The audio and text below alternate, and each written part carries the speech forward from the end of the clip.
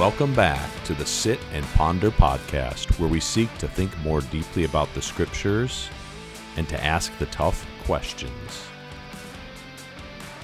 Take a minute, grab your favorite warm beverage, and get ready to sit and ponder.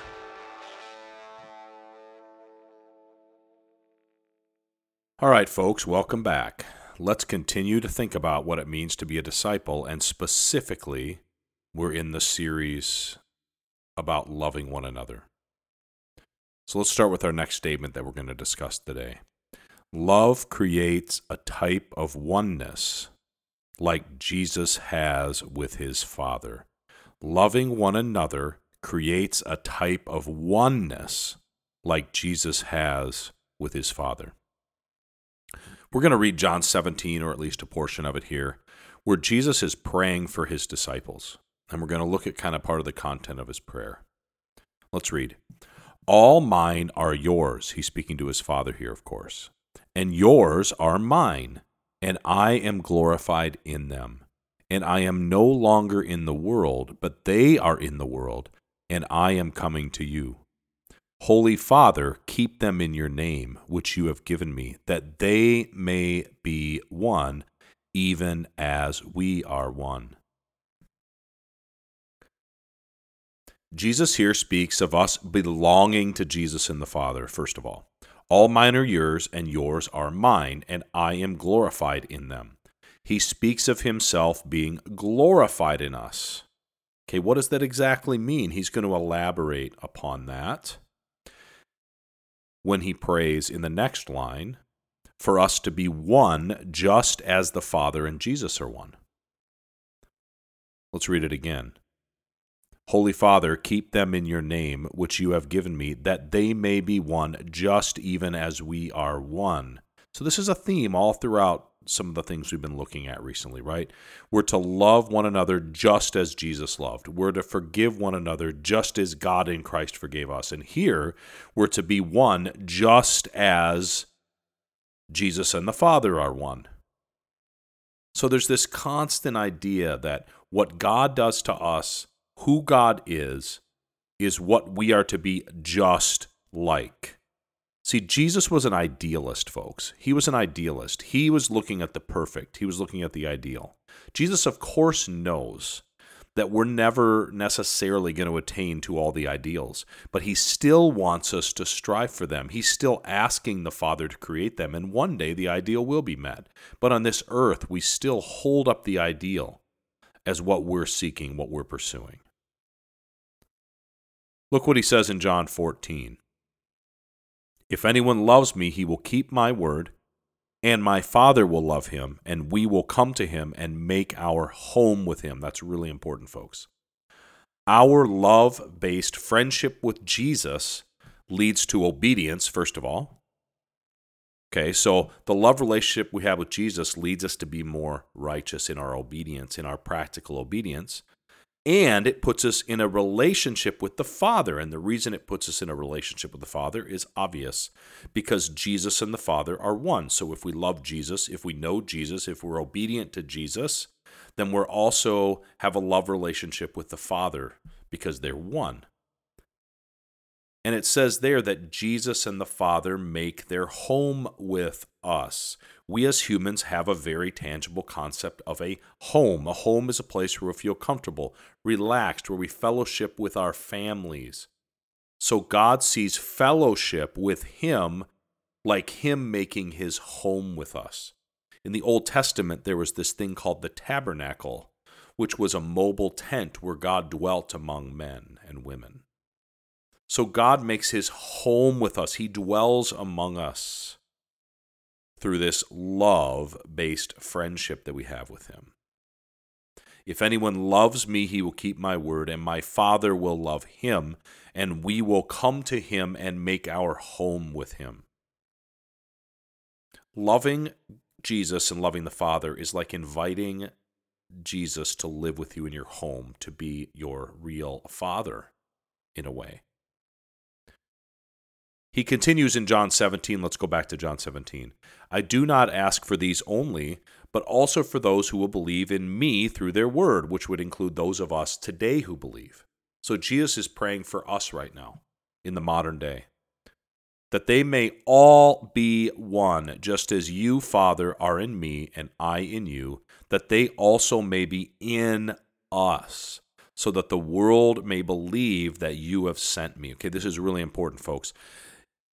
Through the love of Christ and through our belief and our trust in Jesus and in the Father, we are invited into the fellowship of the Trinity, the perfect, brilliant, love-based, affection-based, without any conflict, without any pain, without any brokenness. We are invited into the fellowship of the Trinity, and one of the reasons that we're invited into that fellowship is so that the world may believe that you have sent me. This echoes what Jesus says earlier, that by this all men you will know you are my disciples if you love one another. This oneness that we have that's unique only to the Trinity, that gets passed on to us by faith and because of our connection to God's love, puts on display to the world the kind of oneness that every human being is seeking, the kind of affection, the kind of belonging, the kind of unity that every human being is longing for in their broken, fallen, sinful existence. Read on. Jesus says, I in them and you in me, that they may become perfectly one. Again, Jesus is an idealist, folks. We should be seeking to be perfectly one with other believers. Sometimes conflicts happen, brokenness happen, church splits happen, but it should be our desire, even in those situations, for reconciliation to happen. It should pain us that reconciliation isn't happening and that things aren't changing, even if it's not possible for reconciliation to happen because the other person is too stubborn or there's a group of people that are too stubborn. We should always long for it, hope for it, be open to it, because Jesus prayed that we would be perfectly one. That's the ideal. Again, he says again, we're going on, so that the world may know that you sent me and loved them, even as you loved me. Our oneness puts on display how much the Father loves Jesus. It also puts on display the unity of the Trinity. It also puts on display how much God loves them. Because what they see, folks, is that the Trinity, this perfect fellowship, invited believers into the Trinity.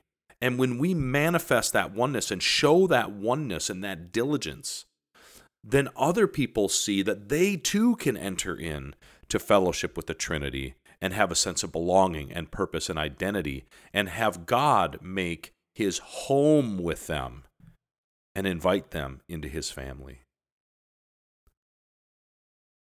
Father, I desire that they also whom you have given me may be with me where I am, to see my glory that you have given me, because you have loved me before the foundation of the world. Again, it's the love between the Father and the Son that we are now entering into, and we're experiencing that same love, and we're actually putting on display that love, and we're trying to spread that love to others. O righteous Father, even though the world does not know you, I know you, and these know that you have sent me. I have made known to them your name, and I will continue to make it known. And then again, this is how it's all tied into love. That the love with which you have loved me may be in them, and I in them. This is a passage about deep intimacy, unity, connection to love, connection to affectness, oneness of mind, oneness of heart, oneness of will. In the Trinity, there's perfect intimacy and oneness, no conflict, total cooperation, oneness of mind and purpose. Jesus says that he only does what the Father shows him to do. He also says that he only says what the Father tells him to say. They are one in will, one in action, one in purpose. They are not just a well-oiled machine, however, but they are a fellowship based upon love. They're not just a well-working computer. They're persons that love each other and have affection. The Scripture says in the Old Testament that God is one. The Scripture also says that God is love. Love is the source of the oneness in the Trinity. Love makes it a deep, satisfying, perfect relationship full of affection. Jesus wants his followers to possess that same oneness sourced by that same love of God, which they access from God through the Holy Spirit. That's a whole nother podcast on how we access the love of God through the Holy Spirit. Jesus prays that we would have that same oneness of love-filled fellowship, one mind and one heart. Look what it says in 1 Corinthians. For by one Spirit we were all baptized into one body, whether Jews or Greeks, whether slaves or free, and have all been made to drink into one Spirit. Notice the one. One Spirit, one body. Look at how this oneness plays out practically and how Jesus manifested this attitude. Talks about it in Philippians 2, folks. Philippians 2 says, So, if there is any encouragement in Christ, any comfort from love, any participation in the Spirit, any affection and sympathy, complete my joy by being of the same mind, having the same love, being in full accord and of one mind. So Paul begins Philippians 2 speaking about oneness again and about the same mind, the same love, and of one mind in full accord. And he's going to practically talk about how you do this. He says, do nothing from selfish ambition or conceit, but in humility count others more significant than yourselves. Let each of you look not only to his own interests, but also to the interests of others. So simple, guys. How does this practically play out? How does oneness preserved? Well, one major way it's preserved is by not being selfish or conceited, but instead exercising humility and counting other people as more significant than yourself. This is one of the big ways that we maintain the reality of being of one mind. Every time I've seen a division in the church, in my own life, with my wife, with my children, anytime I've had a broken relationship, it's either because of my selfishness and arrogance or pride, or it's because of the other person's selfishness or arrogance and pride, which could manifest itself in being mean, being unforgiving, or a variety of things. Or it might be because both of us had that going on. So Paul advocates for humility. And again, he's going to talk about that humility in the context of God and his example next. Have this mind among yourselves, he continues on saying, which is yours in Christ Jesus, who though he was in the form of God, did not count equality with God a thing to be grasped hold of, but emptied himself by taking the form of a slave or servant, being born in the likeness of men, and being found in human form, he humbled himself by becoming obedient to the point of death, even death on the cross. Have you guys ever cared so much about loving your brothers and sisters and having a one-mind reality with them that you would be willing to humble yourself to the point of death, even death on a cross? Says he emptied himself. Though he was God, he didn't grab hold of his deity as some sort of right that he flaunted around. He wasn't arrogant. He didn't walk around trying to get everyone to bow down and worship to him, even though he was worthy of all the worship. So God, who didn't even need to be humble because he was deserving of anything that he got, decided to exercise humility to set an example for us on how we tangibly and practically preserve love and oneness in our communities with one another. I can't think of any conflict that I've ever had where I was not exercising some selfishness or conceit or arrogance. It's so hard sometimes to just let go of the flesh nature of being proud and being selfish. And then it says, going on, therefore God has highly exalted him and bestowed on him the name that is above every name. Humility manifested in selflessness is the fuel for preventing rivalries from taking root and for unity and oneness of mind to be accomplished. Jesus, though he was God, modeled this attitude for us so that we could see how to walk in oneness and cooperation with each other amidst a fallen world and a sin nature that's constantly begging us to do evil things. There are times to part ways with a person if they are rebellious and destructive, but in general, we seek oneness with fellow believers. It's an entire another topic to get into the idea of when do we choose to cast someone out because they become too destructive to our oneness and to the love of God. Look what Paul says about this. I appeal to your brothers by the name of our Lord Jesus Christ, that all of you agree, and that there be no divisions among you, but that you be united in the same mind and the same judgment. There is a oneness of mind, heart, and purpose that we should cling to, folks, even amidst conflicts. We have already looked at the importance of intentional forgiveness and reconciliation in a previous podcast. We can be one with people who have certain theological differences with us. We can be one with people who tend to annoy us. We can be one with brothers and sisters who hurt us and sin against us by properly navigating conflict resolution, forgiveness, and reconciliation. There's all kinds of wisdom in the Scripture on how to navigate those things properly. We can prioritize oneness over getting our way or insisting that we are to be respected for our talents or abilities. We can prioritize oneness over opinions about things that aren't biblically necessary. We can long for affection even after a conflict with someone instead of just political niceness and polite separation. Our oneness should be a reflection of the oneness of the Trinity, and we should fight for that and long for it, even if it has not yet been accomplished.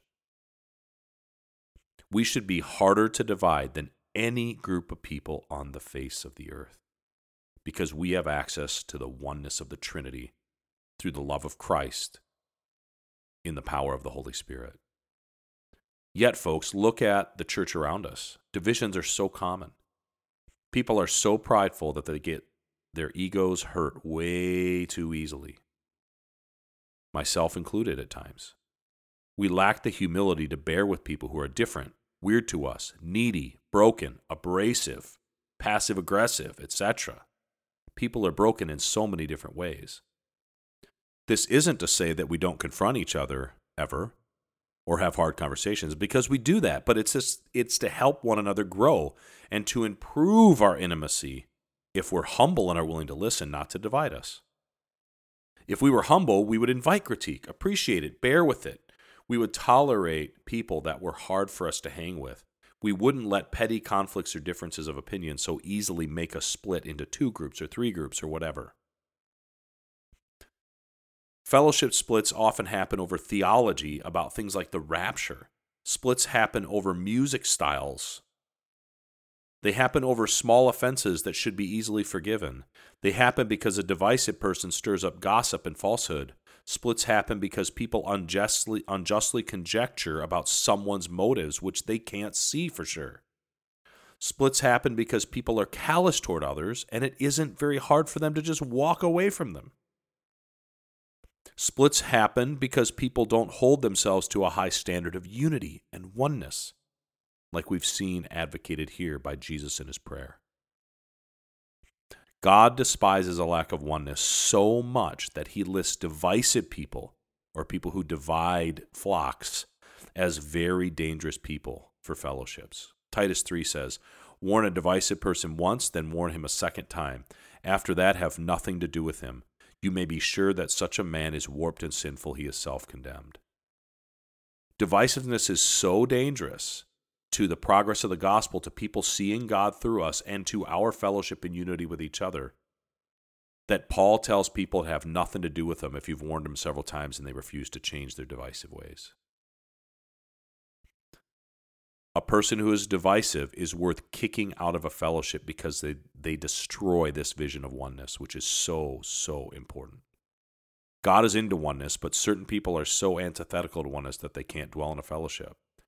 Rebellious people and divisive people who won't change their ways are a cancer that works against God's love. Look at what it says in Proverbs, elaborating on this. There are 6 things the Lord hates, 7 that are detestable to him: haughty eyes, a lying tongue, hands that shed innocent blood, a heart that devises wicked schemes, feet that are quick to rush into evil, a false witness who pours out lies, and the last one, a man who stirs up dissension among brothers. Again, someone who stirs up division, takes away oneness, is one of the 7 things that the Lord hates. We are to do everything we can in humility and sourced from love to keep our oneness, even if it means casting out someone who refuses to not be divisive. Paul echoes this sentiment yet again when he says, "Therefore I, a prisoner of the Lord, urge you to walk in a manner worthy of the calling with which you have been called, with all humility and gentleness, with patience, bearing with one another in love, being diligent to keep the unity of the Spirit in the bond of peace." Listen to all these one terms. There's one body and one Spirit, just as you were called in one hope of your calling, one Lord, one faith, one baptism, one God and Father of all, who is over all and through all and all. That's a lot of ones, folks. Paul maps out again some of the virtues that we grab hold of to flesh this oneness out. Humility is listed, gentleness, patience, bearing with one another. When it says bearing, there's an assumption that some tolerance, forgiveness, and pain may be required to make it in bearing with some other people. It says to exercise diligence in preserving the bond of peace, which means it's something that we may not always want to do. So we have to be diligent to do it. It's a discipline. We seek the bond of peace. Conflict, separation, parting of ways should be a rarity among us, only in extreme cases where someone is something like a false teacher, a rebellious person who is intentionally reaping destruction or division. That should be the only extreme cases where division occurs. We should be able to bear with each other even when we struggle with sin. We admonish and correct, but we also love and stay in the battle together, with all patience and humility, recognizing that it's not just our brother that's messing up, but that we're also often messing up a lot, and we would love for people to extend grace to us. So listen to the themes so far in all these podcasts on loving one another. We started with love one another just as Jesus loved. Second, we said that we love Jesus because he first loved us. So we initiate and pursue others just as Jesus initiated and pursued us. Forgiving one another just as God in Christ forgave us. Being sacrificially generous just as God has been sacrificially generous to us in the cross. Now we're going to be one with one another just as Jesus and the Father are one. So all these love one another subcategories that we've been talking about are all based upon the example of God and the example of Jesus, who is God. So we are responding to what we see God doing, to what we see the Trinity being about. And we're doing it in almost every one of these cases that I've just listed, because we want other people to see God, to see his love, and to want to enter in to the fellowship of the Trinity, just as we have entered into the fellowship of the Trinity through faith. Let's call it a day there. This one has again been a long one, a couple minutes over. Next time we are going to speak about the aspect of discipleship that's about bearing fruit and abiding in Christ, and then enter a little mini-series on intimacy with God and what it means to abide in Jesus. Until next time, be one with your brothers and sisters.